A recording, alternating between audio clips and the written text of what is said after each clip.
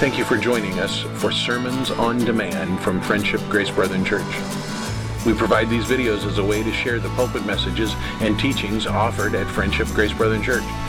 If you find these videos a helpful resource, please drop us a note at info@friendshipgracebrethren.com. Now open your Bibles and get ready to dig into the Word of God. Okay, we continue in Hebrews chapter 11 this morning. Last week we saw the first part of the Hall of Faith here in chapter 11. We saw that faith is the assurance of things hoped for, the conviction of things not seen. We also saw that faith, the Greek word pistis, is both trust and dependence, or trust or dependence, as well as the body of what we believe. In reality, the things that we trust in, or the trust that we have in God to protect us and to save us. So it's not just our trust, but it's who our trust is in and what we believe about Him. That's the idea of what we're talking about here this morning. Faith in action. That faith we have, that pistis that we have in God.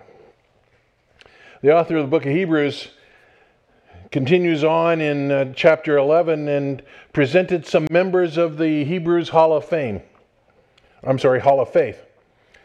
These people were commended because of their faith, not the actions that they completed, but their faith. They trusted God. Salvation has always been because of our faith given to us by God.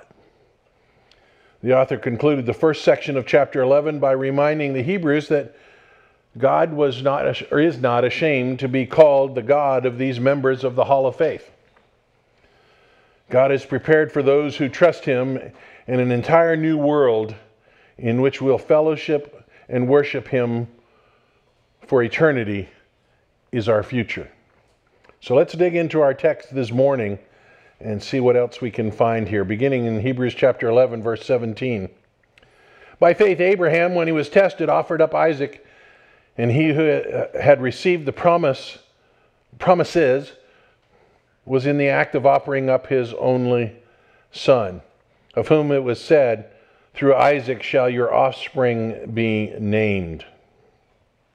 He considered that God was able even to raise him from the dead, from which, figuratively speaking, he did receive him back. So Chuck read from James as James talked about Abraham. We read in chapter 22 of Genesis that God told Abraham to take his only son of promise. He wasn't his only son. He had another son, right? Ishmael was born 13 years earlier. But he was the only son of promise to Abraham. And God told Abraham, take this, your only son of promise, to the mountains of Moriah, a place where God would show him, and offer up Isaac as a sacrifice to God. Abraham knew that God told him, look, you're going to have descendants. They're going to be great. Count the stars if you can. That's how many you're going to have. And God said, look, through Isaac will these people come. So God tells Abraham to go up to the mountains of Moriah, most likely where the Temple Mount is today, Mount Moriah. The verbiage is a little different in Genesis. It says the mountains of Moriah rather than Mount Moriah. But that just might be the hills that Jerusalem is built on. So God says to Abraham, take Isaac and go up there, slit his throat, execute him, sacrifice him. Now, I don't know about you. I'm having a little trouble with that. I know some of you want to kill your own kids. But I can honestly say I've never had that emotion. Wanted to hurt them, but never wanted to kill. I'm sure Abraham had to go through a progression of emotions and thoughts. He trusted God, as evidenced by the fact that he took him there. As evidenced by the fact that Genesis records, he told the guys that were helping them, the servants, we're going to go, and the boy and I will be back. So he recognized that something would happen. Even when Isaac asked him, hey, Dad, where's the animal we're going to sacrifice? Don't worry about it, kid. I'm going to tie you up and kill you. Can you imagine how that conversation went? He's no longer a little kid. Don't think of Isaac on the altar as being a baby. He's a teenager. How old is Abraham? He's old. He's older than 100. He's 113 years old. And here's this little 13-year-old going to take him out. I think I could have beat my dad. If my dad was trying to kill me, I think I could have taken him. Right? You could have done that. If your dad was coming at your throat with a knife, I think I could have gotten away. So just imagine that conversation that Abraham and Isaac had. But Abraham ultimately trusted God and was willing to go through with the sacrifice. He stood there ready to plunge the knife into his throat. I think I have pretty good faith. But I'm fairly confident that that would have been a real challenge for me.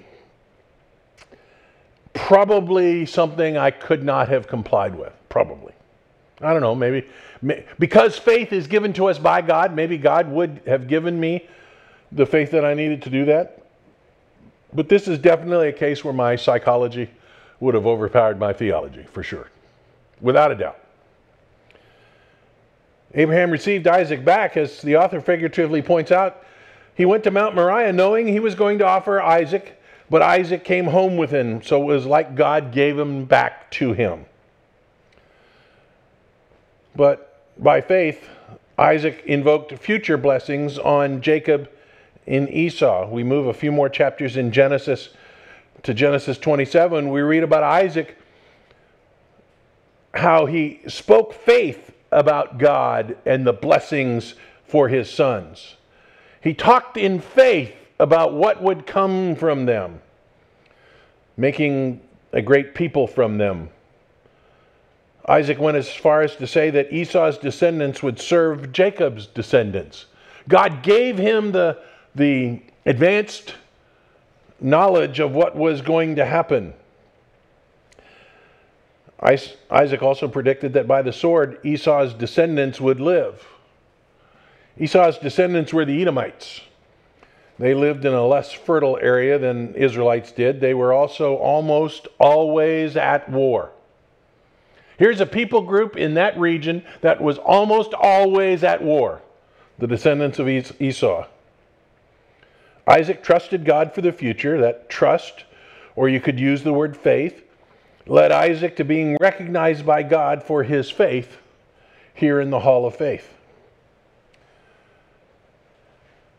By faith, Jacob, when he was dying, blessed each of the sons of Joseph, bowing in worship over the head of his staff. Now, there's some debate in whether it's staff or if it's table or if it's head. There's a little debate about those words there. It doesn't change the context of what's being talked about here. We need to recognize here that in the mind of ancient Near East society, the blessing of a father to his sons was of great significance. Jacob took Joseph's two sons, elevated them from grandsons to sons, and made them equal with the other brothers. So Joseph was kind of removed from the picture because of his position now in Egypt, but his sons were elevated from being grandsons to being sons, co-heirs with the other brothers. In Genesis 48, we see that Jacob blessed the younger over the older son of Joseph. That's what we know happened to the tribes as well. Jacob trusted God for the future and God's plan for the future, knowing that God's plan did not fit with our own norms and sensibilities. Joseph said, look, remember the incident where Isaac is going to bless them? I'm sorry, Jacob is going to bless them? And he crosses his hands. No, Dad, this way. No, this way. Remember that? That's how the blessing fell to the younger rather than the older. And we see that play out in how those tribes grew and developed, Manasseh becoming the largest tribe in Israel. By faith, Joseph, at the end of his life, made mention of the exodus of the Israelites and gave directions concerning his bones. This verse, I think, shows the faith that Joseph led his life with. All of his life he was trusting God, but this demonstrates he's trusting him into the future. He'd been sold into slavery, falsely accused of rape, but still rose to be the number 2 in Egypt, saving the entire ancient Near East from famine. He was used by God to save the Egyptians and Jacob's family. He then ruled Egypt for many years. Now, after a long life of trusting God for the future, he looked forward toward God keeping his promises and for the Hebrews to leave Egypt to enter the promised land. Of course, we know that happened 400 years later. Joseph never stopped believing God would do what he had said he would do. In prison, in the pit, or on the throne in Egypt, his faith was constant. It was consistent, like ours should be. By faith, Moses, when he was born, was hidden for 3 months by his parents because they saw that the child was beautiful and they were not afraid of the king's edict.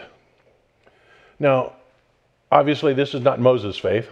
When you first read this, you think, well, that's the faith of Moses. No, he's a little kid. He's got dirty diapers. He's not thinking about faith. It was the faith of his mom and dad, who are willing to go against the edict of Pharaoh to kill all the little boys so that the Hebrews don't continue to grow in strength. Moms, do you think you could take your kid, your 3-month-old kid, and put it in a basket and send it floating down the Nile? What do they have in the Nile? They have crocodiles. They have flesh-eating fishes. Do you want to put your kid down that? No. But by faith, they did. The crocodiles were something fierce because they were worshipped in Egypt. So they were everywhere. Protect the baby by sending a baby as an appetizer. That just doesn't seem to be coherent, right? It took faith from Moses' parents. By faith, Moses, when he was grown up, refused to be called the son of Pharaoh's daughter, choosing rather to be mistreated with the people of God than to enjoy the fleeting pleasures of sin. We'll come back to that. That's an important point to remember. He considered the reproach of Christ greater wealth than the treasures of Egypt, for he was looking to the reward.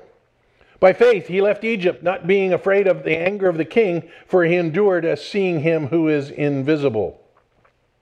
By faith, he kept the Passover and sprinkled the blood, so that the destroyer of the firstborn might not touch them.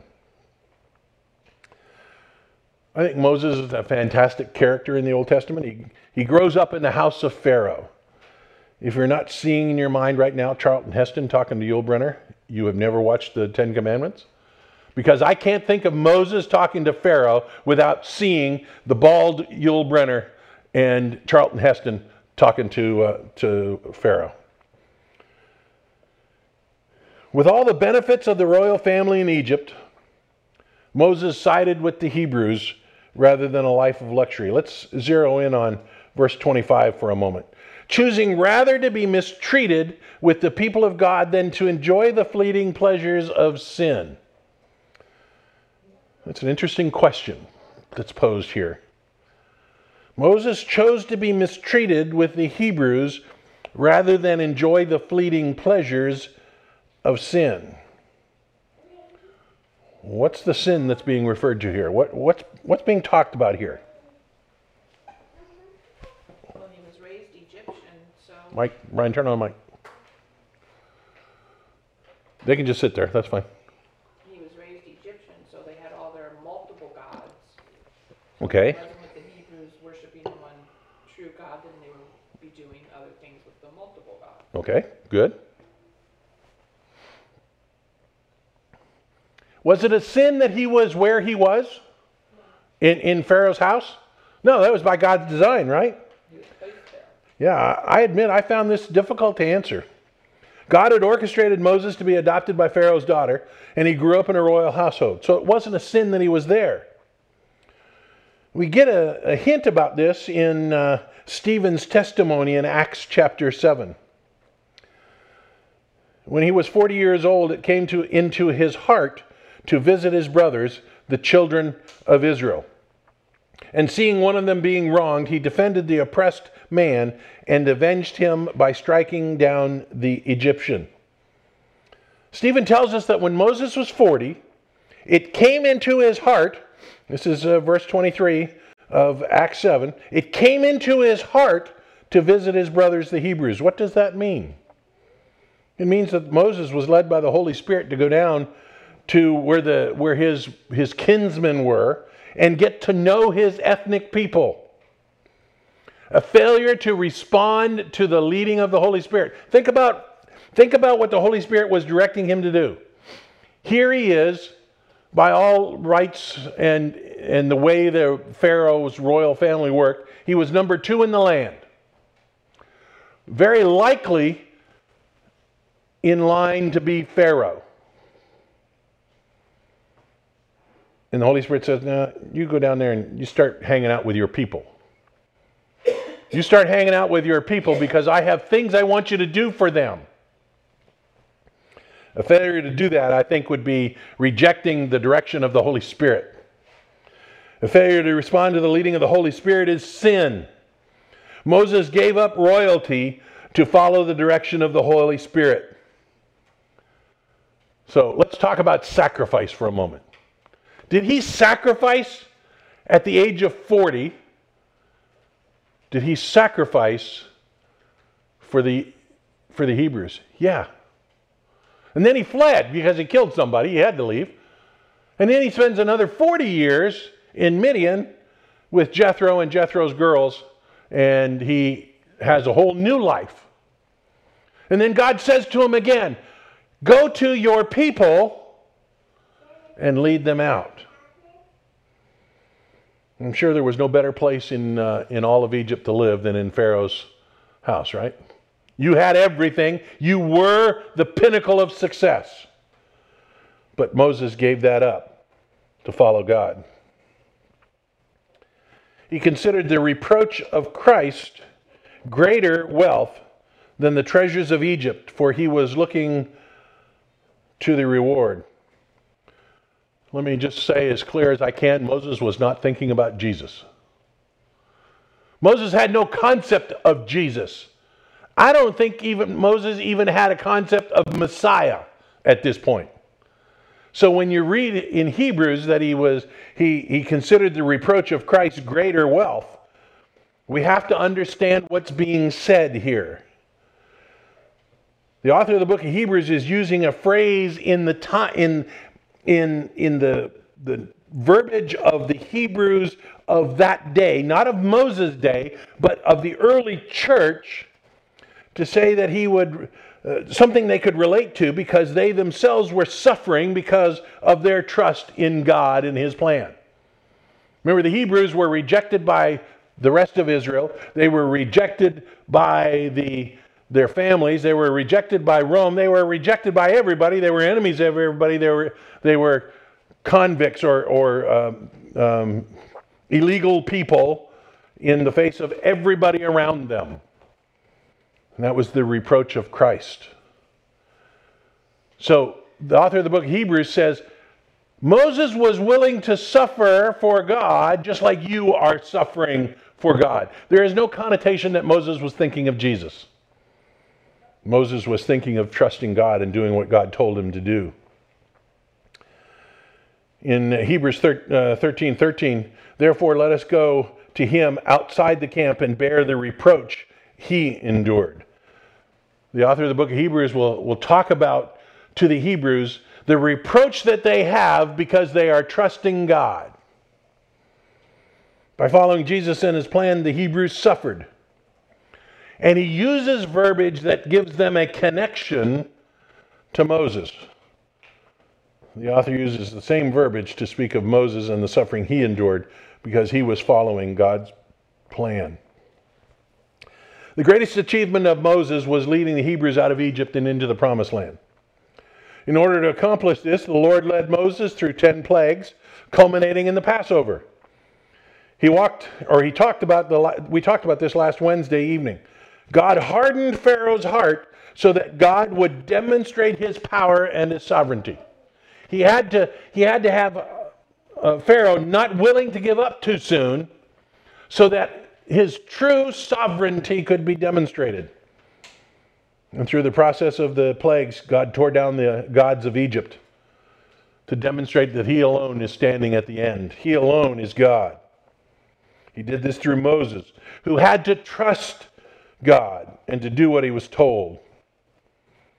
It didn't come without any fear or apprehension. I'm sure Moses was fearful. I'm sure he was apprehensive. He tells us this about going before Pharaoh. But ultimately, Moses was fully obedient. By faith, the people crossed the Red Sea on dry land. But the Egyptians, when they attempted to do the same, were drowned. By faith, the walls of Jericho fell down after they had been encircled for 7 days. Like Dell was talking about in Sunday school. That is really the understatement of the year, isn't it? By faith, they went across the Red Sea on dry ground. Can you imagine just walking? I have the vision, the way it's described, the water stacked up on either side. So as they're walking on dry ground, was it like going to the Atlanta Aquarium? Were there whales and dolphins and sharks peeking out like that? Could you see that? What could they see? It rains here a lot. Is the ground ever really dry quickly after that? No, it takes a while, right? Especially when you got dirt and mud and stuff like that across. It doesn't dry like right now. But they had wagons. What's the bottom of the ocean typically like? Sand and silt and whale poop and all of that kind of stuff. But they went across on dry ground. Like Del says, it's an understatement. There's no doubt it took some serious faith to watch God open the Red Sea and then start across the bottom of the sea. I suspect they were seeing some things they'd never seen before. They were seeing whales and sharks and fish. That would have been cool. But it would have been frightening. They would then get to the other side, and the Egyptians said, if you can do it, I can do it better. It's almost like the captain of the Egyptians said, here, hold my beer. And off he goes. And what happens? Whew. The whales and sharks were eaten.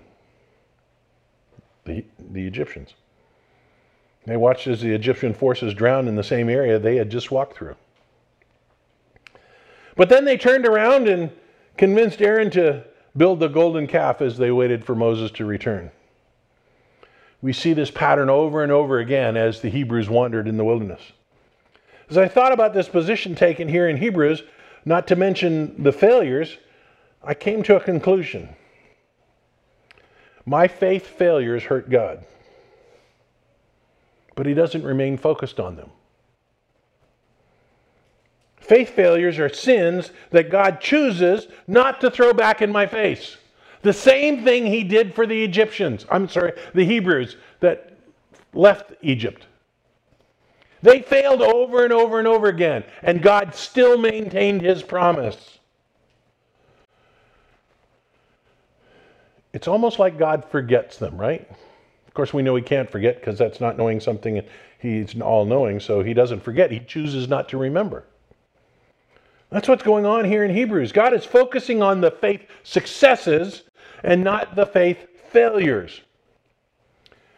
Joshua led the conquest of Jericho, and what did they do next? They failed at Ai. They had such a mighty victory, they forgot all about faith in God, and they were now the mighty warriors. We can do this. And they lost. By faith, Rahab the prostitute did not perish with those who were disobedient, because she had given them a friendly welcome to the spies. Rahab had to trust the spies that she protected. That trust was ultimately in Jehovah God, who did protect her. And miraculously, she found her way into the family tree of David and then Jesus the Messiah. The author of the book of Hebrews then mentions several other members of the Hall of Faith together for brevity. And what more shall I say, for time would fail me to tell of Gideon, Barak, Samson, Jephthah, David, and Samuel, and the prophets, who through faith conquered kingdoms, enforced justice, obtained promises, stopped the mouths of lions, quenched the power of fire, escaped the edge of the sword, were made strong out of weakness, became mighty in war, put foreign armies to flight. Women received back their dead by resurrection. Some were tortured, refusing to accept release so that they might rise again to a better life. Others suffered mocking and flogging and even chains and imprisonment. They were stoned, they were sawn in two, they were killed with the sword. They went about in skins of sheep and goats, destitute, afflicted, mistreated, of whom the world was not worthy, wandering about in deserts and mountains and in dens and caves on the earth. So we could just do an entire message out of those few verses. The list of faithful in these verses comes primarily from the period of the judges in the early United Monarchy. Each of these men trusted God when it really made a difference in what would happen. They trusted God when it was critical. They weren't perfect men. None of them were perfect men.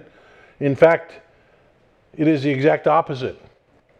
These were mostly bad guys. When you look at the judges, and ladies, I think you're getting ready to do judges soon. As you go through the judges, focus on who those guys are, because they're bad guys. There's very little redeeming value in all the judges, but God used them. They trusted God when it was critical, and God used them. Samuel was a link from the judges to the monarchy, and David is the model of the monarchy. But remember, David was also a murderer and an adulterer, and some would even say a rapist. My point in bringing up the failures is that our failures don't prevent us from being used by God to accomplish His goals. Every one of these faithful servants was a moral sinner, was a mortal sinner, with all the shortcomings involved of being a mortal sinner. Yet God used every one of them to further His mission. He used them so mightily, they're mentioned in the Hall of Faith.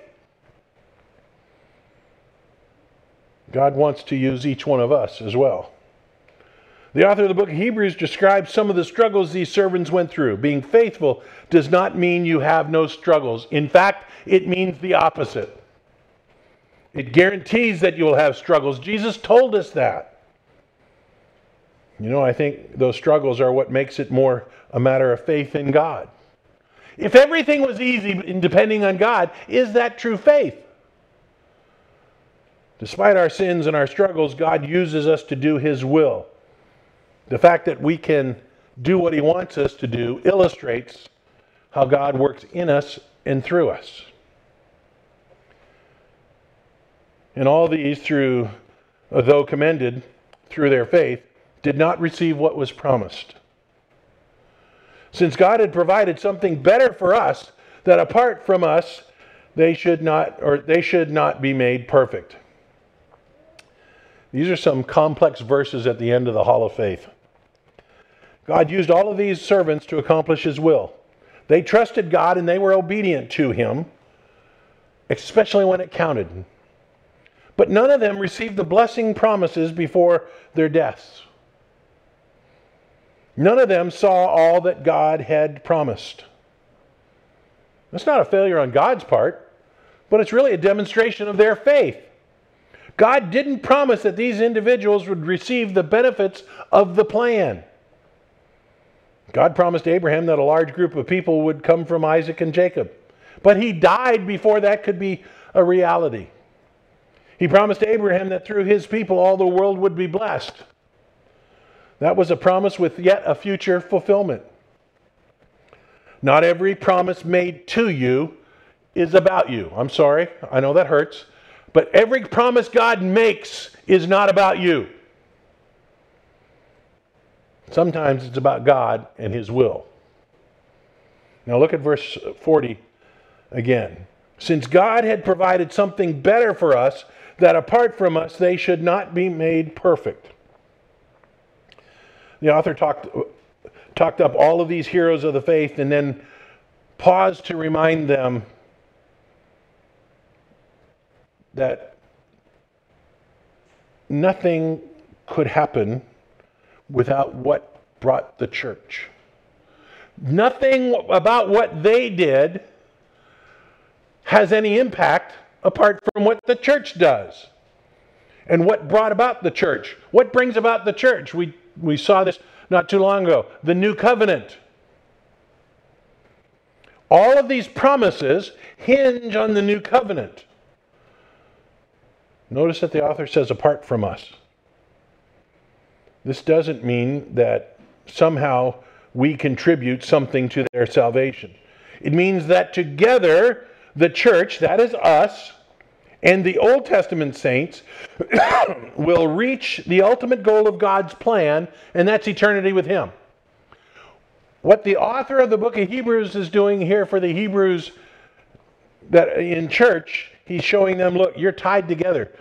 You're inextricably linked to those Old Testament saints. We are all together as we get to eternity. Well, the way God dealt with the world in the Old Testament, the age of law, was different from the way He does in the age of grace, the church age. The end result is the same, eternity with Him. We've all received the same faith from the same God, which results in the same destination, the new heaven and the new earth for eternity. Chapter 11 is a very well-known chapter in the book of Hebrews and perhaps the entire New Testament. Wake up, Chuck! He told me to tell him that. He told me to tell him that. I did. Chapter 11 is really well known. We discovered that faith in God and His plan is the reality of what we can't see. We can't see all of God's plan. We know a little. God's revealed some of it to us in His Word, but we don't see it all. We don't see how we get there. It reflects our confidence in God and His true existence. Our faith in God also provides us rewards that we may have to wait to receive. We stand in good company with the people who have trusted God before us. A few of those have been presented in this chapter. We also saw that none of these men or women were perfect, just like us. But God still used them to accomplish His plan. So the question is, what is God asking you to do? What are you keeping in the way of God's plan for you? What's keeping you from completing God's plan for you? We each have to recognize who God is and that trusting Him and His plan is the only way we can get through life, despite all the struggles that go on around us. And like the Hebrew church, even potential martyrdom. Don't allow the sins that are so enticing to us keep you from following God and His plan. Don't be content to live in the royal household when God calls you to be with your people. Even when you can't see how God's plan will work, you need to trust it.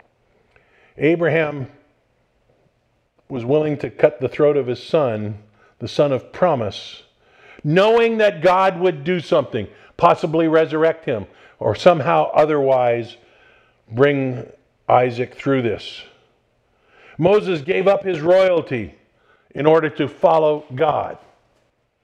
What's God asking us to do? Father, thank you for loving us. Thank you for calling us to be your children.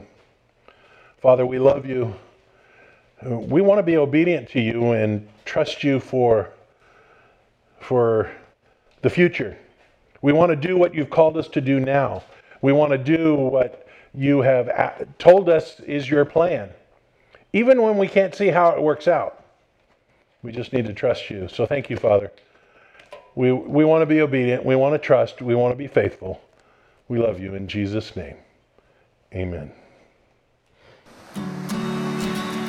Thank you for watching or listening to this teaching on demand from Friendship Grace Brethren Church. Please consider sending us an email at info@friendshipgracebrethren.com to let us know how this teaching may have helped you. Please also consider joining us in person at Friendship Grace Brethren Church, located at 10251 Metro Parkway, Suite 116, Fort Myers, Florida, just south of the intersection of Metro and Colonial Boulevard. Sunday school begins at 9 and worship service at 10 a.m. We look forward to seeing you in person at Friendship Grace Brethren Church.